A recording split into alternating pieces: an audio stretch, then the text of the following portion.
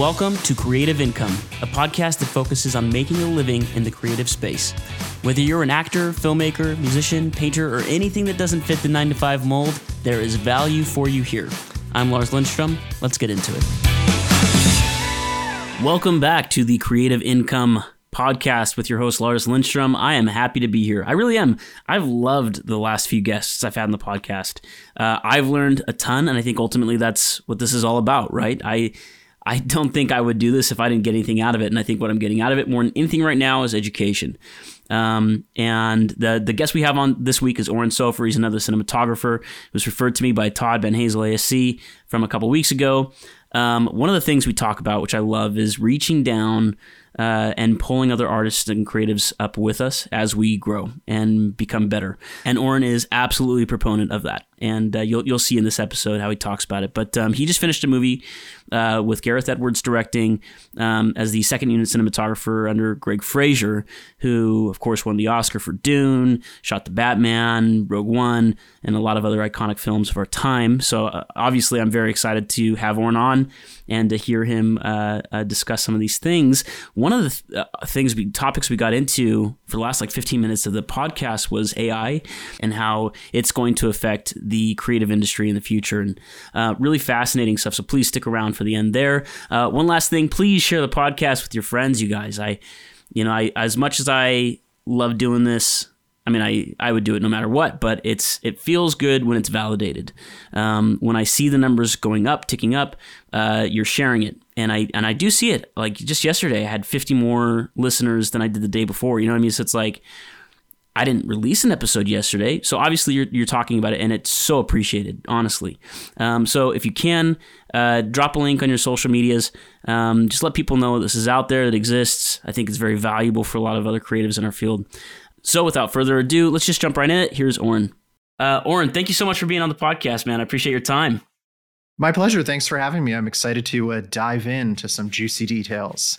Ooh, oh man, about all things. I love the enthusiasm so much. You were recommended to me by Todd Ben Hazel, who is a dear friend of mine, and I think you as well. Yes. And it was like the one I reached out to Todd after we finished our podcast, and I said, who do you think has the mentality or the personality or whatever to be on the podcast next? And he just, without even hesitating, Oren, this guy, reach out to this guy. It was cool. So I hope he's not wrong. I hope this wasn't an epic disaster, right? I hope he's not wrong either. I mean, who knows? We'll find out in an hour. Or yeah, exactly. You can send me a report later. You can tell him how I did. Yes, of course. And I don't want to know. No, I'm just kidding. Yeah, Todd's one of my favorite people. I love him so much, and it is very sweet of him to have put me forward. And of course, as I mentioned before we started recording, he had nothing but great things to say about this platform and your podcast and everything you're doing. So very nice. If Todd says to do something and recommends to do something, I do it. I jump. So it's the same. It's the same for me. Yes, in Todd we trust. Exactly. Cool. In Todd we trust. In Todd we trust. Yes. I'll make the t-shirts. T-shirts. I'll send you one. Perfect. I'll make sure I send you one. We'll split it. Oren, how did you get started in the cinematic world? You're a cinematographer. Did you go to school for it? Did you just kind of fall into it? What happened? I went to NYU Film School for undergrad. So I pretty much knew I wanted to be a cinematographer around high school. I grew up in Israel, so pretty much as far removed from pursuing filmmaking or cinematography as a career as possible. Yeah. But I fell in love with filmmaking, and I was making little kind of mini DV camcorder movies with my friends. And we had a filmmaking class in high school, which I realize is quite rare, but it was a great first foray into learning about basics. And I got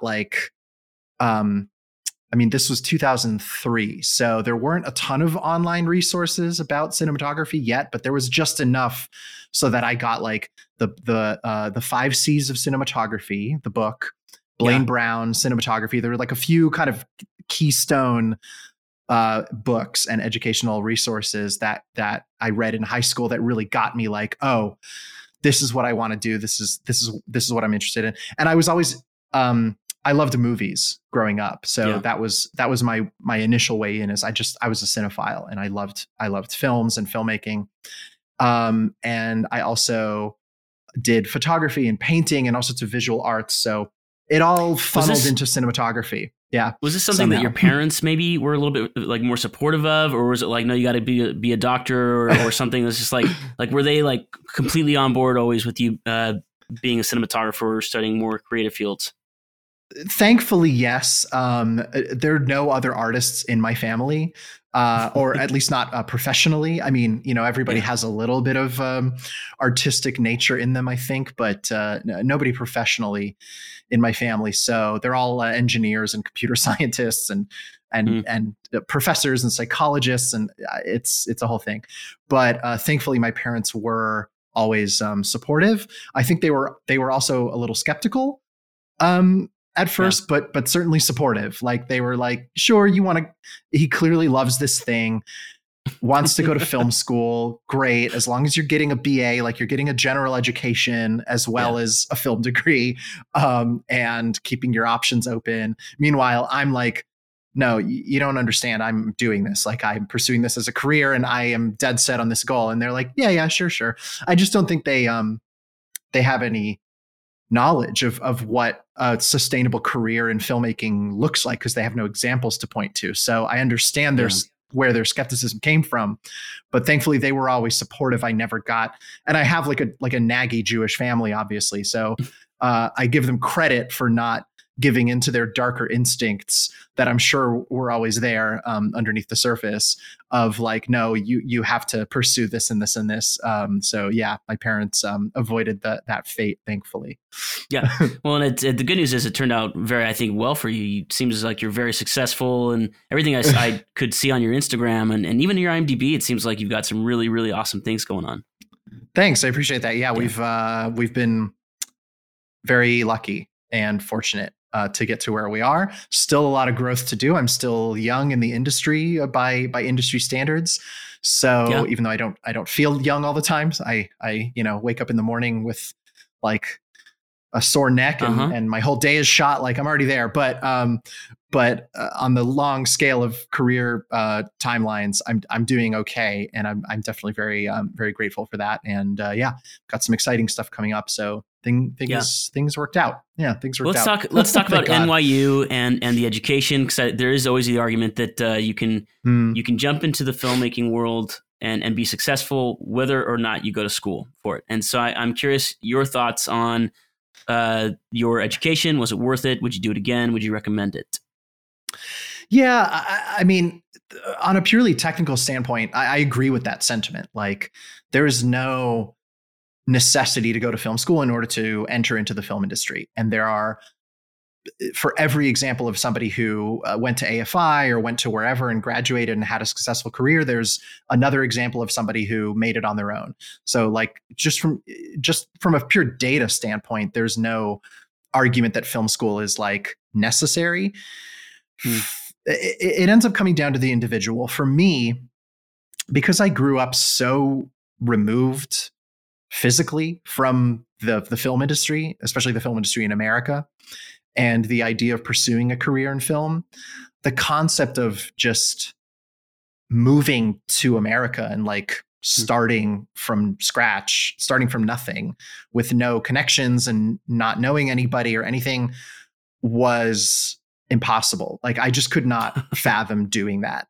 And because that's a big thing, like moving halfway across the world. And I grew up in the States when I was a younger kid. So I have citizenship, thankfully. And I also have, I always had a foot in American culture, but I still didn't know anybody. So like just doing that, I'm amazed that anybody does that, even just moving from like their small town and to LA and just starting their career, much less like moving from a foreign country, which a lot of people do as well. And I have just nothing but respect for it. But I don't know. I think I needed a structure in order to have a shot, like to have a chance at getting my footing and understanding how the industry worked and meeting people.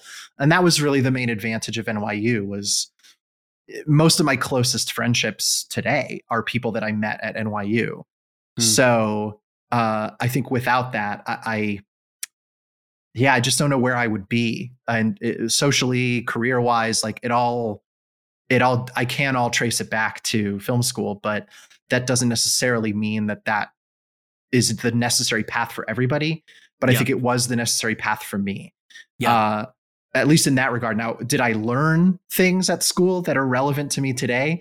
Maybe a little less so. Like, I definitely learned a lot more on set than I did in the classroom, which is sort of the cliche that people say about film school, but it's true. It's a cliche for a reason.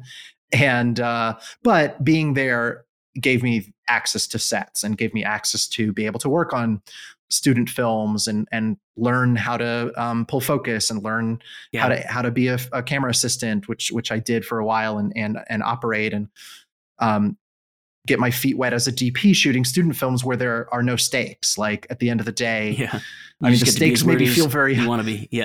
Yeah, like the stakes feel high in the moment. It feels like the most important thing in the world. But in hindsight, like, you're making student films. So it's a chance to experiment and get messy and try things out. And I definitely learned a lot from that and from certain internship opportunities. So yeah, like, overall, I'm happy that I went, and I don't think I would be where I am today if I didn't, but I don't think it's necessary. And I also think that the financial burden of going to college is a huge factor.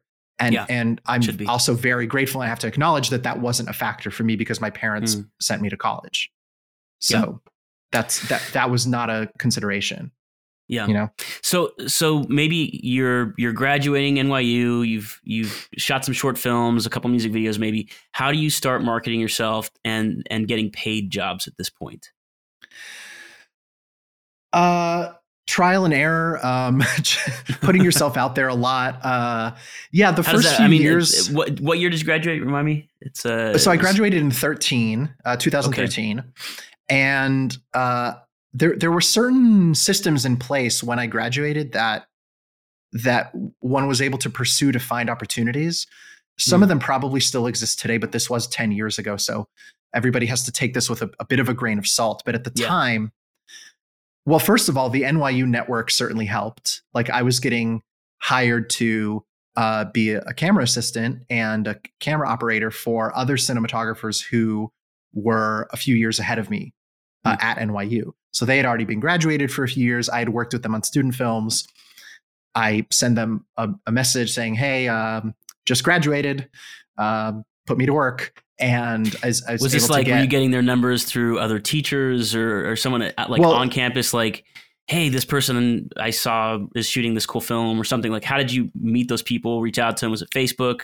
What did that look like? No, these were people I met at NYU while I was a student. Okay, great. Yeah. So these were people that, for the one thing that was great about NYU, and I can't speak to other film schools because I don't know how they're structured, but NYU has a very specific hierarchy within it that ultimately is a good thing, where freshmen and sophomores work on junior and senior level films. Like, there's an intentional effort from juniors and seniors to go into freshman and sophomore classes and look for crew and pitch their projects and bring people on.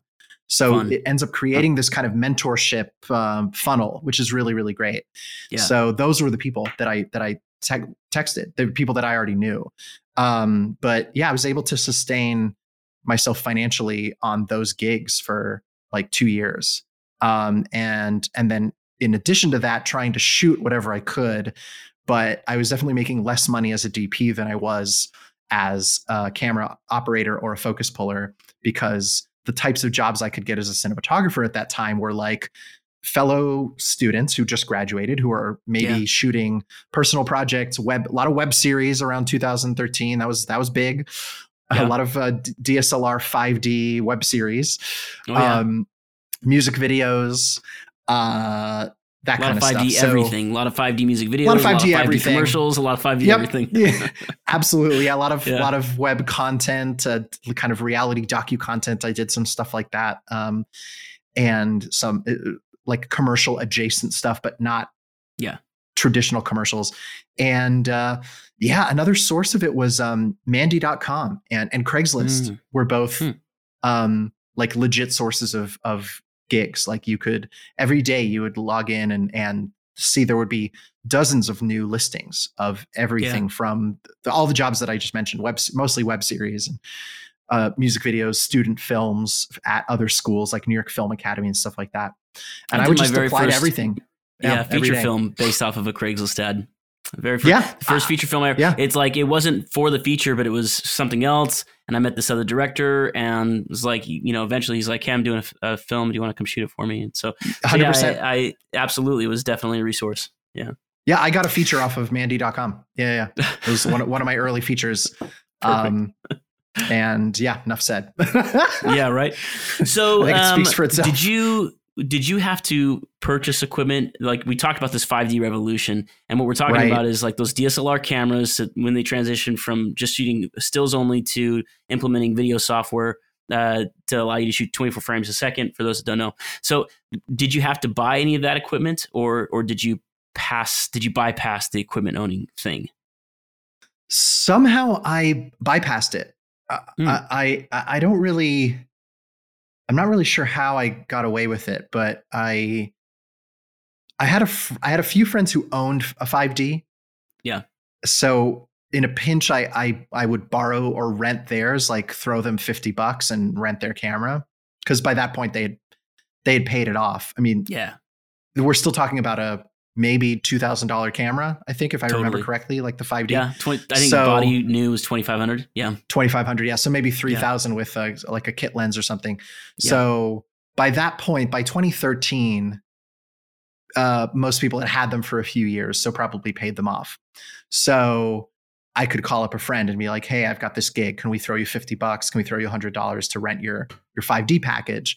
So I never bought one myself. I just couldn't really afford it. I had a T2i. I had a Rebel T2i.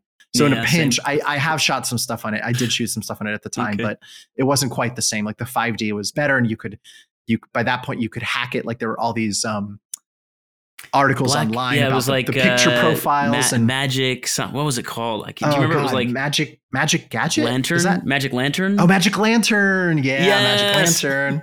It was magic lantern. Oh man, memories. Oh yeah, yeah. Absolutely. So exactly, and so either that, or you could rent all this stuff at Adorama for really cheap as well. Mm-hmm. So for slightly more legit gigs where all you needed was a DSLR package, you could get one from Adorama for like $100, $150, I think, maybe. Yeah. Anyway, long story short, I never bought one. And then as the prosumer gear as the prosumer gear increased in quality, I never bought it. I still never bought in. I never got a red. I never got a Blackmagic. I never got a Sony FS7 or anything like that, or Canon C100 or anything. I just somehow managed to avoid like getting into that prosumer gear level gear purchasing. I managed to, There's because I did I bought all those cameras and then some. and it worked for me in my world, right? So I'm doing a lot of TV movies where maybe the labor rates for cinematographers are terrible, right? Or just not great. And to own a home, to pay the mortgage, to have a family, it's just like you can't do it on labor alone. So for me, I could see early on, I've got to own equipment to get that rental income as well.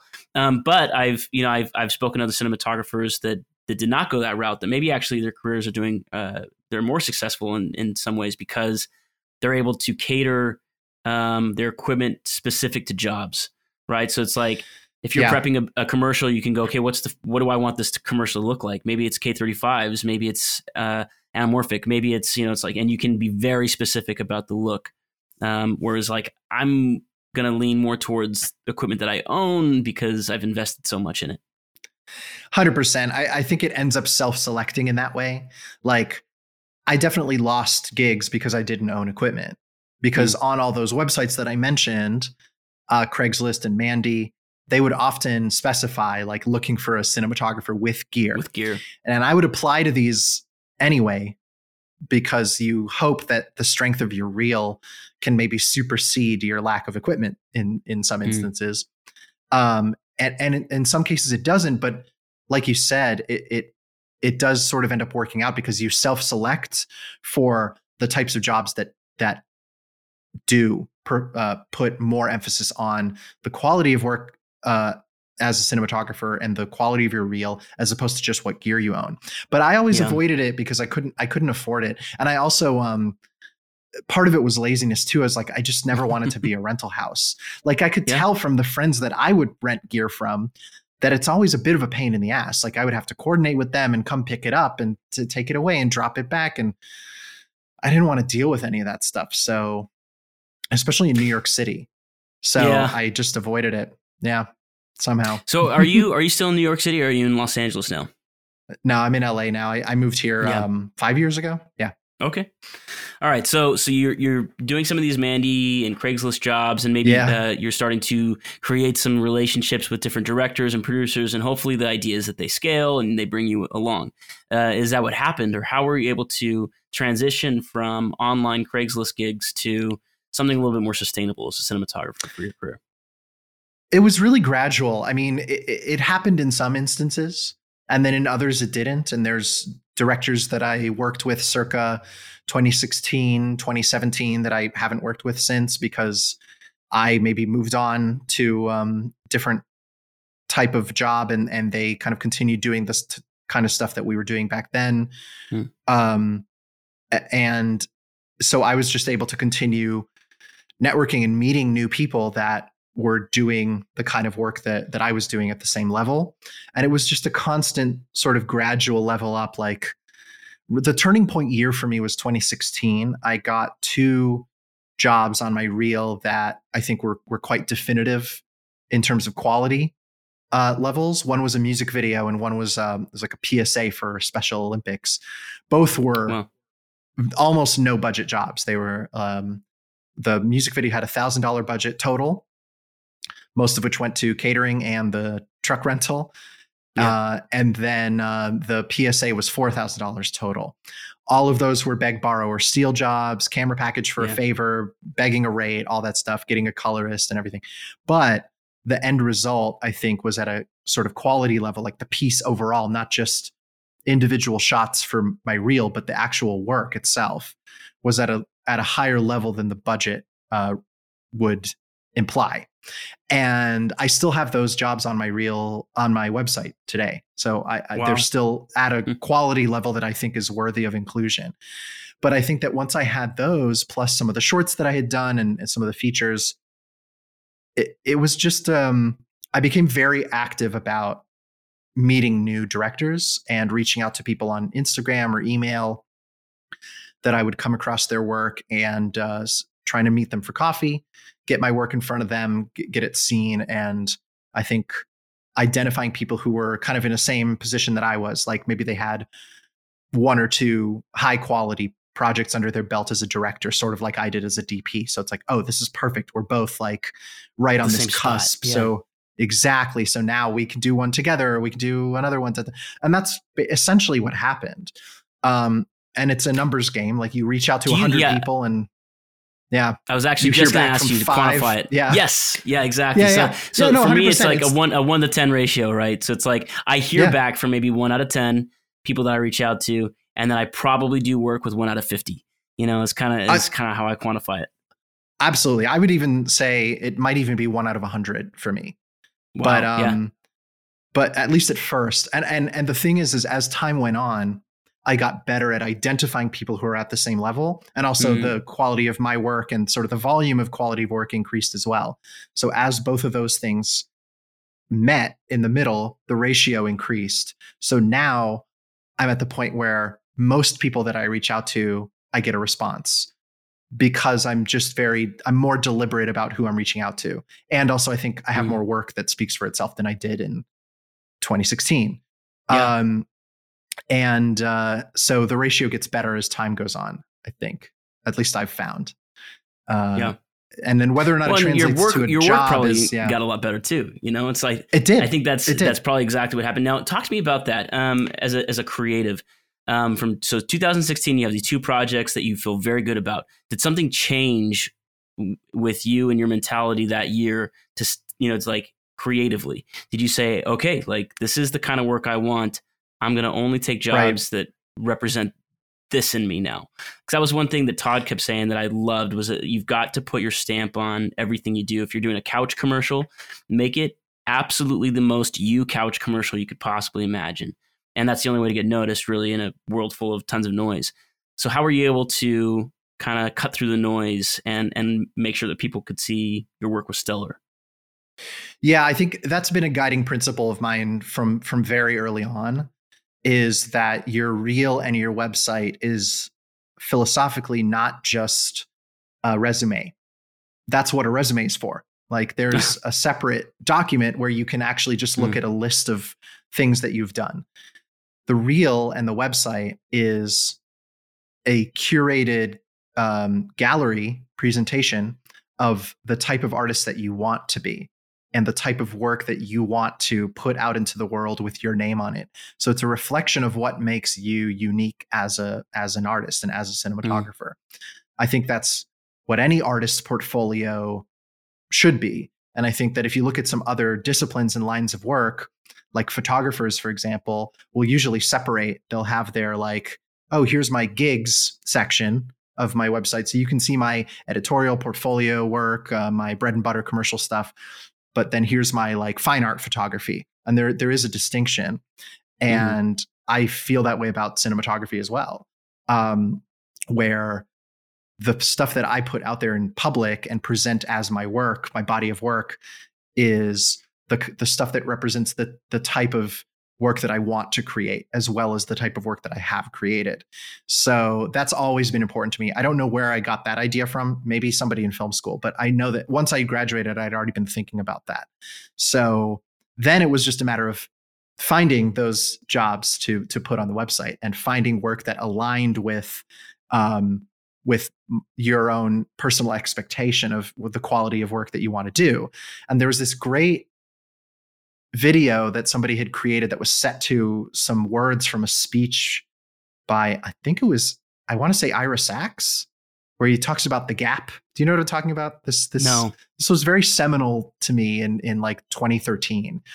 And I hope it's Ira Sachs and that I'm not getting that wrong, but somebody will fact check me later. Yeah. But the concept of the gap is just that artists at especially early on, but actually all throughout their career, go through this. There's this disconnect. There's always a little bit of a disconnect between what you envision and how you see something and how you execute it.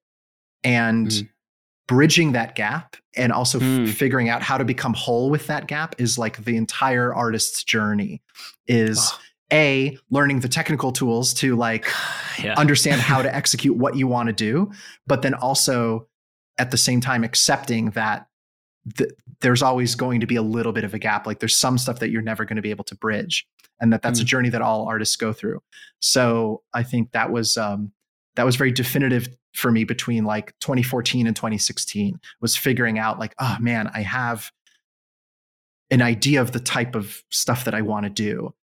Now it's like, how do I find those opportunities, and how do I, when I get those opportunities, make sure that they meet that level of quality that I want? Because some of the gap comes from just your own personal lack of like technical ability, experience, knowledge, et cetera, right? And that's something that grows with time and gets better with time. And that's something that I think everybody's still on, or any artist worth their salt, I would say, is still on a journey of, including myself. Like I would never sit here and just say, oh, I know everything. I'm great at exactly. I bridged it. I'm done. I peaked. I'm not going to improve anything from here. No, it's like very much learning and improving and growing as an artist as we go along. But the sea change in 2016 was that those two jobs that I mentioned were the first ones where the final product was at the level of quality that I expected it to be at, holistically. The cinematography and what I brought to the table, I was very happy with, but also the editing, the sound design, color, the concept in general, the imagery in general, everything clicked for the first time. And I think that's what shifted, and that's what really made me understand and realize the importance of not just pursuing work where I could create visuals that I was happy with and then maybe put a still out of context on my website or a shot out of context on my reel, even though I don't think the overall piece is very good, but the pursuit of good work from a holistic standpoint, creating a commercial, music video, film, whatever, that is good on its merits, sometimes in spite of the cinematography. Like the cinematography, the quality of the cinematography is immaterial to the quality of the piece as a whole. Yeah. And hopefully I can then also meet the quality of the piece with the quality of the cinematography, but that's on me. The rest of it though is on all the other artists that you're collaborating with. And that was, it's just something that takes time to find those people to work with. And yeah. Were you able to get representation from those two projects you did in 2016, or did that come later? It was because of those projects. So who was the artist and some for the personal music connections. Video? Okay, gotcha. Her name's Amira Leon. So this was an NYU connection. This was an artist. She went to NYU. The director was somebody who I shot their student film years prior. And then we had worked together a couple of times since, including on that music video. So it did kind of directly come out of NYU. And actually the other project was also an NYU connection. So there you go. School. There's a huge argument for school right there. Well, exactly. Now, you can make those connections on your own as well. And many people do without the structure of a film school. But anyway, yeah, I did. So I by that point, a few friends of mine who also went to NYU, who were a couple of years ahead of me, had already gotten representation as cinematographers. So they were able to kind of recommend me to Partos company at the time. Doesn't exist anymore. Yeah. No, it doesn't. Sure. Yep. Yeah. I'm sure you've been through. Yeah. But anyway, so on the strength of that recommendation, I met with them, but because I had the work to justify getting signed, I think that's why that happened. Great. And I was still probably a little premature at the time, to be honest, but I wasn't complaining about it. It was definitely, it was a nice milestone to hit for sure. So that happened in 2017. Okay. And so at what point, I think Pardos disappeared around 2020. Is that right? Or 20, was it? Yeah. Yeah, it was end of 2019 because it was pre-pandemic. I was trying to think in terms of that. It was the very end of 2019, December. So were you with them until they disappeared? I was clinging to that railing on the back of the Titanic the whole time as it was sinking. Yeah. Yep, that was me. With everybody else, with all the hundreds of other DPs that had nothing. Swig of a flask, looking across the way at the end. You're like, oh, you're up here too? You're up here too? Okay, cool. Oh, hey. Yeah. Cool. Because many people had left friends by then. Yeah. Oh, yeah. I have a few friends that went down with the sinking ship. Yes. Yep. But so the ship goes down, and you're obviously working. You're doing some higher caliber quality stuff. You've made some great connections. How are you able to transition though to? I just saw you're starting a project, True Love with Greg Fraser. Talk to me about this. I don't know anything about it. I don't know if you're able to talk about it. But Greg Fraser is, for those that don't know, the two people on the planet that don't know who Greg Fraser is, like one of the greatest cinematographers of our time, and completely snubbed from the Batman nomination in my mind for the Oscars. I just rewatched it this week. Oh my gosh, that movie! Every frame is a painting. Even like the like half second car chase cut scenes where it's just like you don't know it's unbelievably thought out. Just a painting. 100%. Yeah, 100%. But so what is this project you're doing with Greg, and how did you get that? Greg has been sort of a mentor since I met him in 2017, actually. Okay. So it goes back that far, and we had kept in touch over the years. Since then, I would do random odd jobs with him here and there, like a day here, day there. And then, he 2 years ago, actually, it was in, a year and a half in 2021, he called me about this feature with Gareth Edwards, directed by Gareth Edwards, that he's attached to and looking to bring in an additional DP. I can't talk too much about it in specifics because we're going to get into it when the film comes out later this year. Right. But it's in the can. We shot it last year in Thailand. Wow. And it's been in post for the last few months, and it comes out in October. So very excited about that one. It was. How do you get how do you get someone like Greg Fraser as a mentor? I think a lot of people, it's just like, yeah, how does that happen, Oren? I don't know. I don't. Well, you know what? Here's my speculation. I've never actually asked him about this. So I actually, I don't know, but I can speculate. And my speculation is, well, first of all, this is not speculation. This is very obvious from his public conduct. But Greg is just a very generous person in terms of mentorship and offering opportunities to the next generation of cinematographers and bringing people in to shoot second unit and do all of these things. He's done it on all of his recent films. Yeah. So that's just something he's very public about in his actions. So that's first and foremost, is people that are open to that. And this is something that I think Todd is very open about as well. Todd Ben Hazel, our mutual friend and human extraordinaire. This is something that's very important to me on a personal level as well. To kind of reach back to the next generation now that's coming up below me and help pull people up as well. Like, that's really, really important to me. And I try to do as much of that as possible in my own conduct to pay that forward. So that's one part of the equation. And then the other part of the equation is, I think that Greg just saw something in my work that, probably because I've been ripping him off for years, because I'm inspired by him, and very much inspired by his philosophy of shooting and cinematography. So that influence probably seeps in. And the reason that you can sense that influence is because this goes back to what we were talking about before, is I think it's just because I curate my work, and because what you see out there is a very honed in expression of what I want people to associate me with visually, and that represents my taste and represents my interests visually and aesthetically.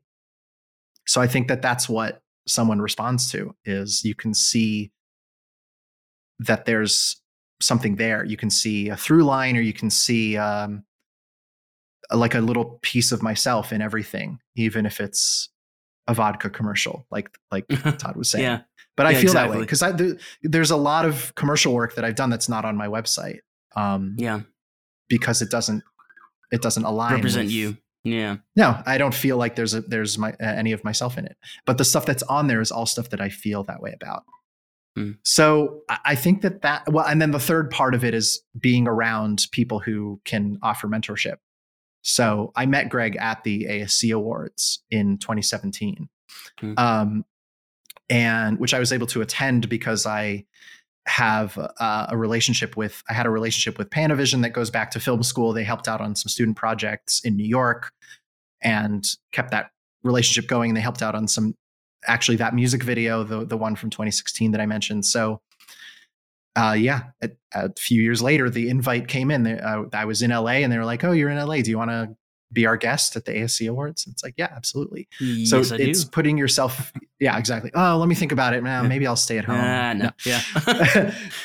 But I think it's like forging those relationships and putting yourself out there and going to those events. And obviously Instagram and social media is a big platform for that kind of interaction as well. And it's like just putting yourself out there and messaging people and meeting up and asking for coffee, which is how I met many other DPs that I consider friends and mentors now, who have helped me along the way. So I think you have a pretty decent Instagram following. Speaking of social media, you've got like 35,000 followers on Instagram. How have you been able to use that as a tool for both getting followers, attention, and then reaching out to people? Like, how have you been able to build your Instagram following? Earlier on, like, I don't even remember when. This must have been around 2016 as well, like 2015, 2016. I sort of just went a little ham on Instagram and was spending like way too much time on it, a disproportionate amount of time interacting with other accounts and like following people, liking people's posts, commenting, all within the cinematography world, and interacting with people on like the RE Instagram or Panavision or whatever it was. And then it just kind of snowballed over time. Yeah. And from overuse of the app. So I think that's what, yeah, but I spend a lot less time on it now, but it is a great, networking tool. And I don't just mean the sort of LinkedIn kind of gross way of networking, but also just meeting peers and colleagues and you, and, for example, it's just a great way to connect with the community. It's also a great way to connect with the next generation of the community. I try to use it for educational purposes. I also probably shouldn't do this as much, but I do anyway, use it for political rants, and like whenever I'm frustrated with the state of the world, I think I use it as an outlet and a platform to speak about certain things that I think are important for people to know about, but also that I'm just really frustrated about. So it serves two purposes. But try to use it for organizing, like getting people involved in the union and union politics, but also like national politics, local state politics, around election time, get people to make phone calls and volunteer and send letters. Like it is useful in that way to kind of reach a lot of people, but then also like post funny cinematography memes. And I don't know, that's the community part of it. The community building part of it, I think, is like that sense of camaraderie and commiseration sometimes is also serves a purpose. But yeah, it's fun. I don't know how long it'll last, but it's fun. Have you been able to get direct work from your posts, do you think? I'm sure in some way. I mean, I can't think of anybody who's directly ever said to me like, oh, I saw this and this thing on Instagram, so I wanted to reach out and hire you. But I certainly have interacted with a lot of directors through Instagram, some of which has led to work. So in that maybe somewhat indirect way, yes. Yeah, right. Because then they're able to go, okay, who's this guy? And they check out your page and see some of your work and go, yeah, it's beautiful. He really knows what he's talking about, or whatever. In that instance. Totally. Yeah. Or maybe it's like I share some recent work and somebody who I worked with a while ago sees it and is like, I hadn't thought about Oren in a while, but I really like that recent piece. Maybe I should drop him a line. That has happened. So who are you represented by now? I'm at UTA now. UTA, fantastic. And do you get most of your work through them at this point? Are they negotiating your rates? How has that been able to help in your career, kind of just leveling up? Yeah, I definitely still bring in most of my own work. But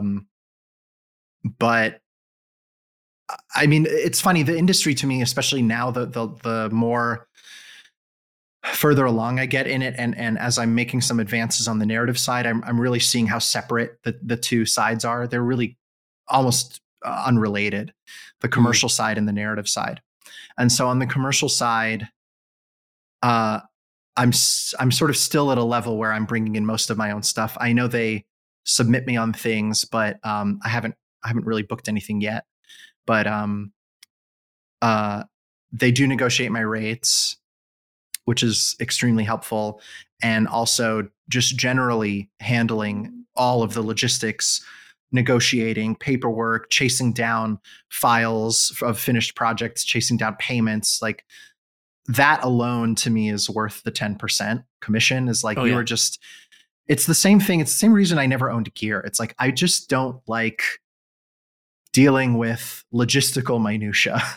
And so, and that extends to my own career, my finances, my everything. So if I can pay somebody to foist all of that work onto them, I will happily do it. And that to me is what an agency is really good for. And especially on the commercial side, is like fielding the offers and handling the communications. On the narrative side, it's a little bit different because it's a more of a long-term thing. Yeah. So it's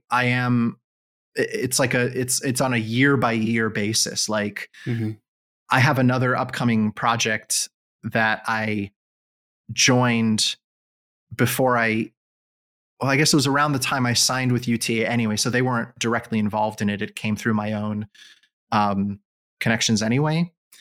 And so that is going to keep me busy for the rest of the year.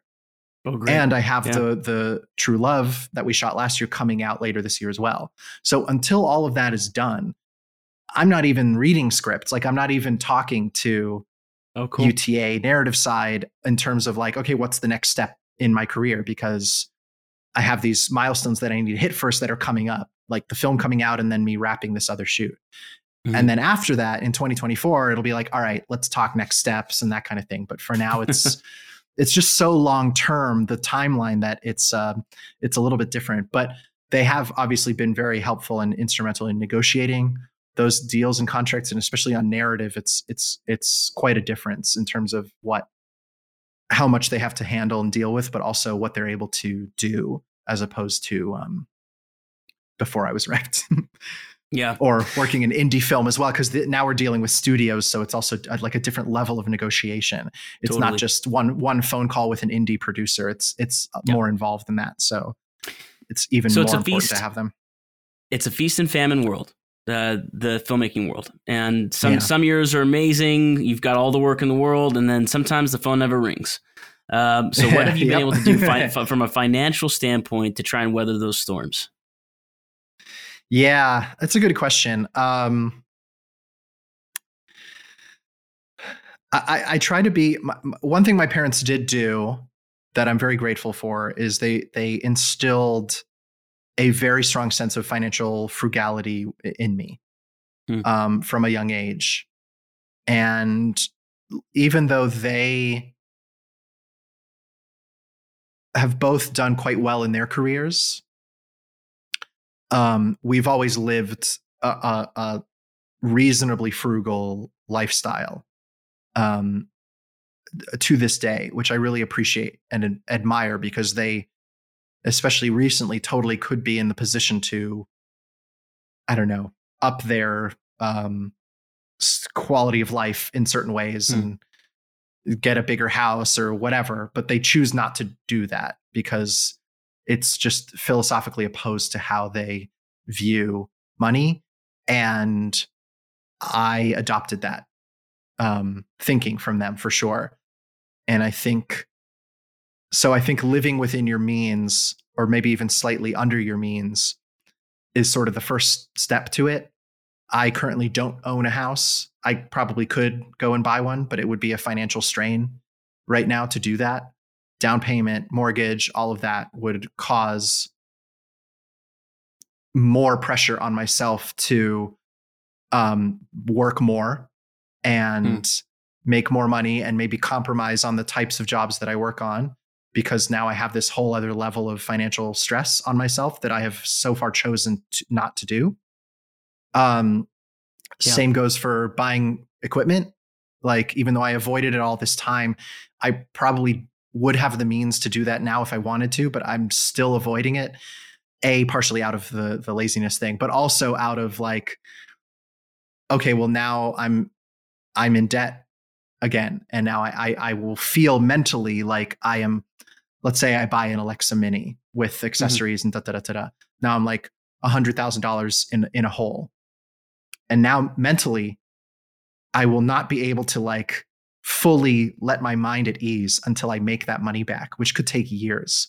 Yeah. So I would now be applying all this undue pressure on myself, which would get worse during the famine times. It's like, it's all great when it's feast, but when it's famine, all of those pressures mount up. Yeah. And right now we're in a bit of a famine time across the industry. There's not a lot of work. And I see a lot of people stressing out, rightfully so. And the thing is, I just feel less stressed, like first and foremost, because I don't have in all these investments and debts and things that I feel like I owe. So that's the first thing that I've done. Like, the way I've arranged my life financially is quite simple. So when it's famine, I don't have a lot of worries about not being able to make certain things or make certain payments. I have an investment account portfolio that I put money in all the time when I make money. So that's always there, and I don't touch it, but it's there. It's a break glass in a case of emergency type situation. Exactly. So I have that to assuage any financial concerns, which, and I haven't had to do it yet. But yeah, it's there. And that, I think that's pretty much it. It's like I'm in a place between those things, the live under your means and not overextend myself in terms of debt or purchases or things like that, and having the investment account. I feel pretty secure if I don't have to work, or if a situation emerges where I'm not working for a few months. I'm not going to sweat it. And actually the opposite. I'm going to try to enjoy that time and view it as an opportunity to do other things, live life, go on a hike, go camping, see my friends, build some Lego, catch up on some movies that I need to watch, some classic films. I've been trying to make my way through the Sight and Sound list of the 100 greatest films that came out last year. That there's a few that I hadn't seen. So I'm making my way down the Criterion channel, and there's all these things that I want to do. Read a book, like enrich yourself, go to a museum. And it's funny, like all those things seem pretty simple and basic at face value, but I actually do think they contribute to cinematography as well. And they contribute to your wholeness as an artist and your enrichment as an artist. All of those experiences and exposure to other art forms and stuff like that, it all feeds in to cinematography when a job does come along, and now suddenly it'll be like, oh, you know what I just saw that really inspired me that might play into this is that gallery that I went to that I wouldn't have gone to if I was too busy. Just too busy working to cover those financial debts. That's great, man. And I've had a very different experience in the industry so far, right? Where it's just like, completely different. Where it's just like, I was like, any paycheck I was making was just like investing back in equipment. Right. For the most part, it's like, we bought a house. It's just like, I've got other investments as well, but it's like owning equipment for me was just so important. And I own multiple Alexas. I own probably 8 or 9 sets of lenses, and I've got 2 trucks. It's just like all these things that I know. So like literally completely opposite. I love hearing this experience though, because I think you're right, man. It's like I feel this burden and this pressure all the time to like make sure the gear is working, and part of me just wants to relax. Like I'd love to go read a book or like hang out at a gallery and not be thinking about like what's your next gig, dude. Like 100%. And this is the thing is like I feel like I'm already overwhelmed with anxiety from and pressure from like the world at large. That's enough to deal with. That having the added stress of also like, oh God, finances, and I owe a payment on this and I owe a payment on that, and I just know myself, and I know that I'm not wired for that kind of stress. I need to create as stress-free a zone as possible for myself in order to like get through a day, because there's already enough stress in the world, and I already let too much of it get to me anyway, probably. So in the filmmaking world, especially. Hey, there's one other thing I want to talk to you about. It was funny. Like right after I reached out to you, I was on Instagram, as one does.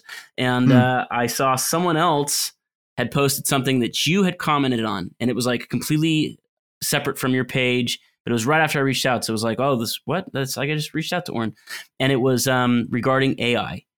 And the post, So the post, obviously, AI right now is taking all the millions and billions of different images on the web, and they're creating their own particular art, and they can recreate images. And your response, I really enjoyed. Right, so it was like, the question was like, what are we doing to weather the storm of AI coming to take our jobs, or something like that? And can you just talk to me briefly about your thoughts on what we should do with AI? Yes, I can. I've been thinking about this a lot these past few days. There was some conversation online in this the cinematography salon, which is sort of for those listening, it's a online community of cinematographers, mostly younger, kind of up and coming, which I'm active in. Also as part of this idea of like wanting to give back to the community and help. So I believe very strongly in that community. I'm very much in favor of it. So I'm glad it's out there. And if anyone wants to seek it out there on Instagram, I've been thinking a lot about this. Big picture, I don't think it's great. Like, I don't think the situation around it is great. I mean, I think it's inevitable that it will impact the industry. Mm-hmm. Like, I don't think that one can fully kind of head in the sand be like, this is overblown or this is hyped. There's something that feels different about this one. It's not NFTs. It's not Web 3.0. It's not any of these other grifts that have come and gone over the last few years that were sort of very obviously not anything. But the question is how it's going to impact the industry and how it's not going to impact the industry. One thing I don't think it will do is replace human-made films. Like, it is not, by the nature of how predictive model AIs work, they cannot, by definition and nature and function, create something new. They only function on being fed pre-existing imagery, video, text, whatever, identifying patterns within those images and text, and then being able to be fed a prompt and predict what an image, text, or whatever that meets the parameters of the prompt would look like. That's how they work. Exactly. Yes. So based off of old material. Correct. Pre-existing material. Exists. Yes. Exactly. So there is a inherent limit to what this technology can do.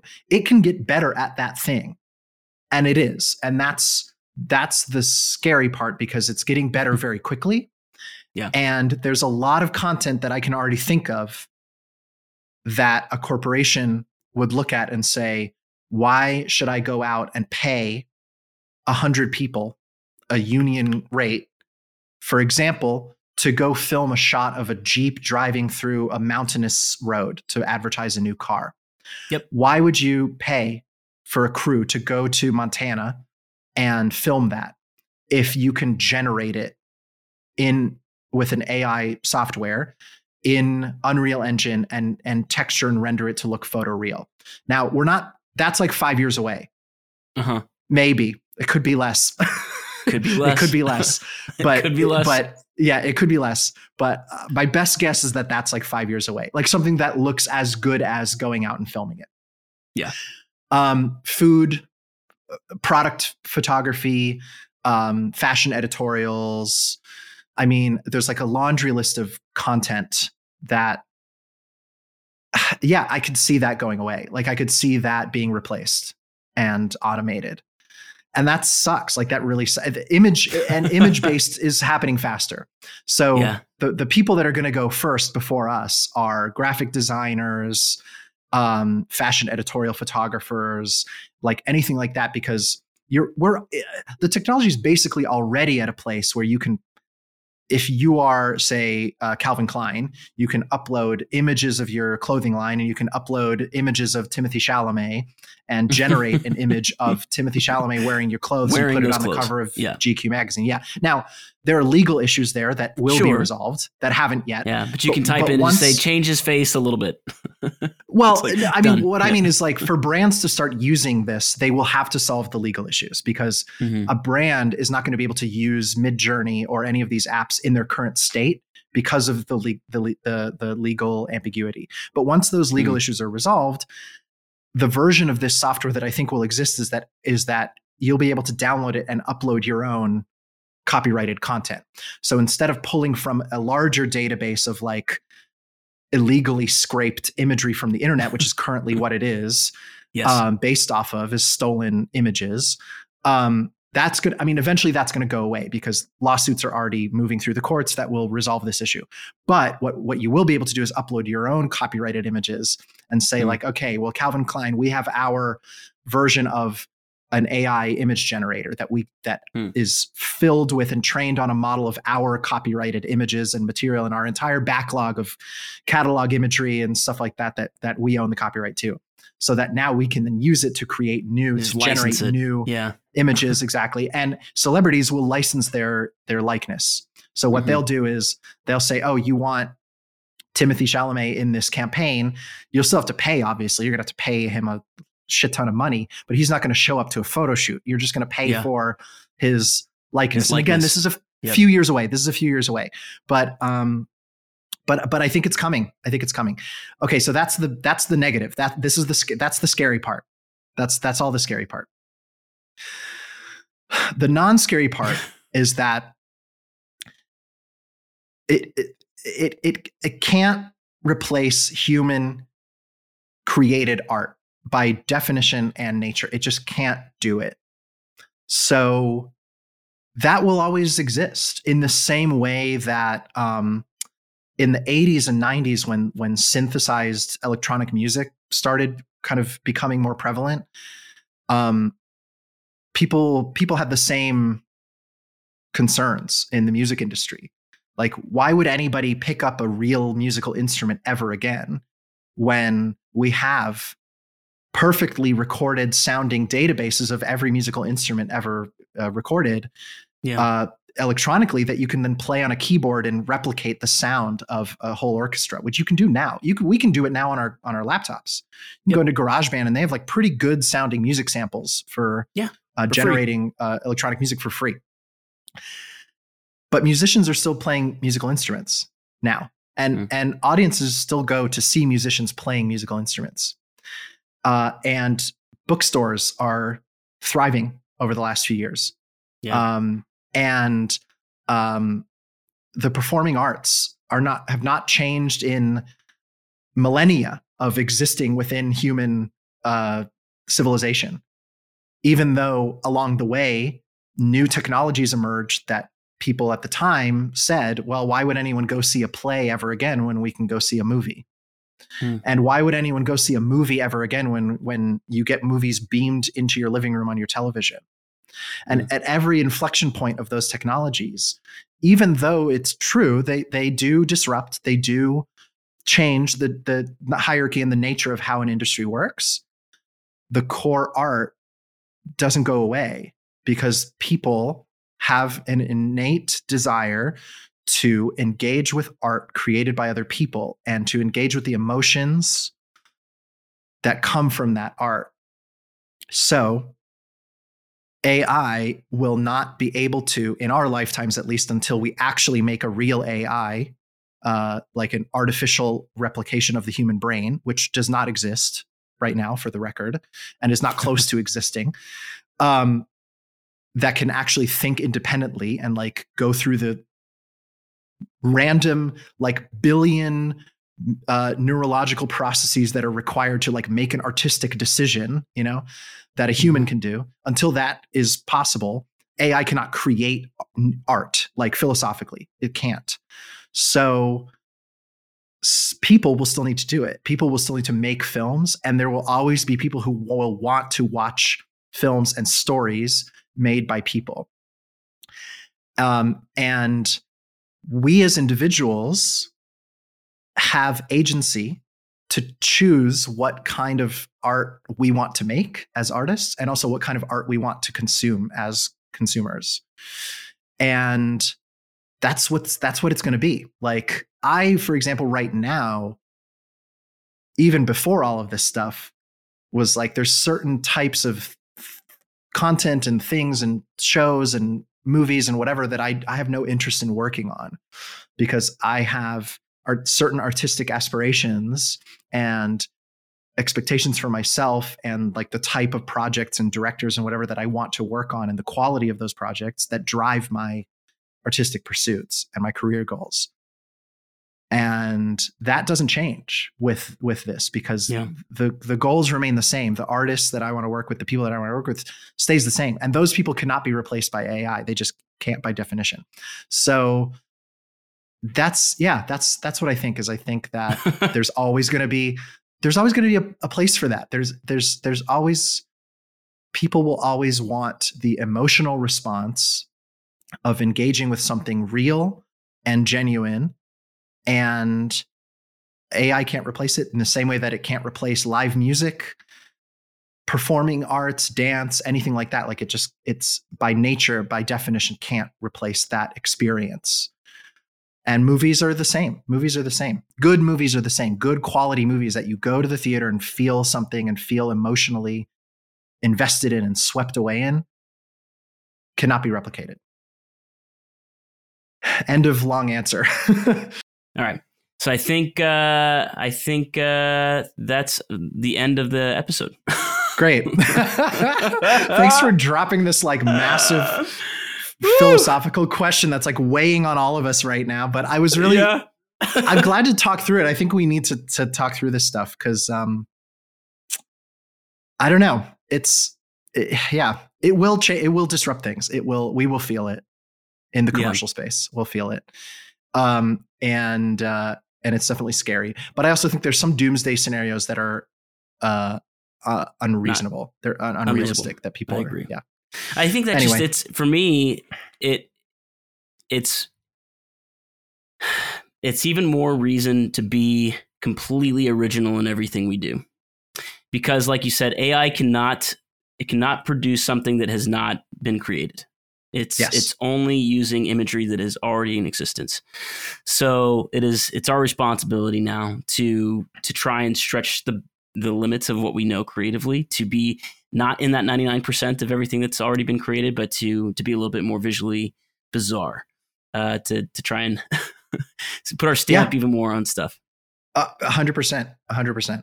I completely agree. And it'll self-select in the same way that everything self-selects. It will self-select. People who are okay with that kind of content and accepting that level of quality will be okay with it. And they're okay with it now because they're watching shows on certain streamers that are not much different than something that would be generated in AI anyway. So that's good. That's not going to change. And then the people who aspire for more is not going to change either.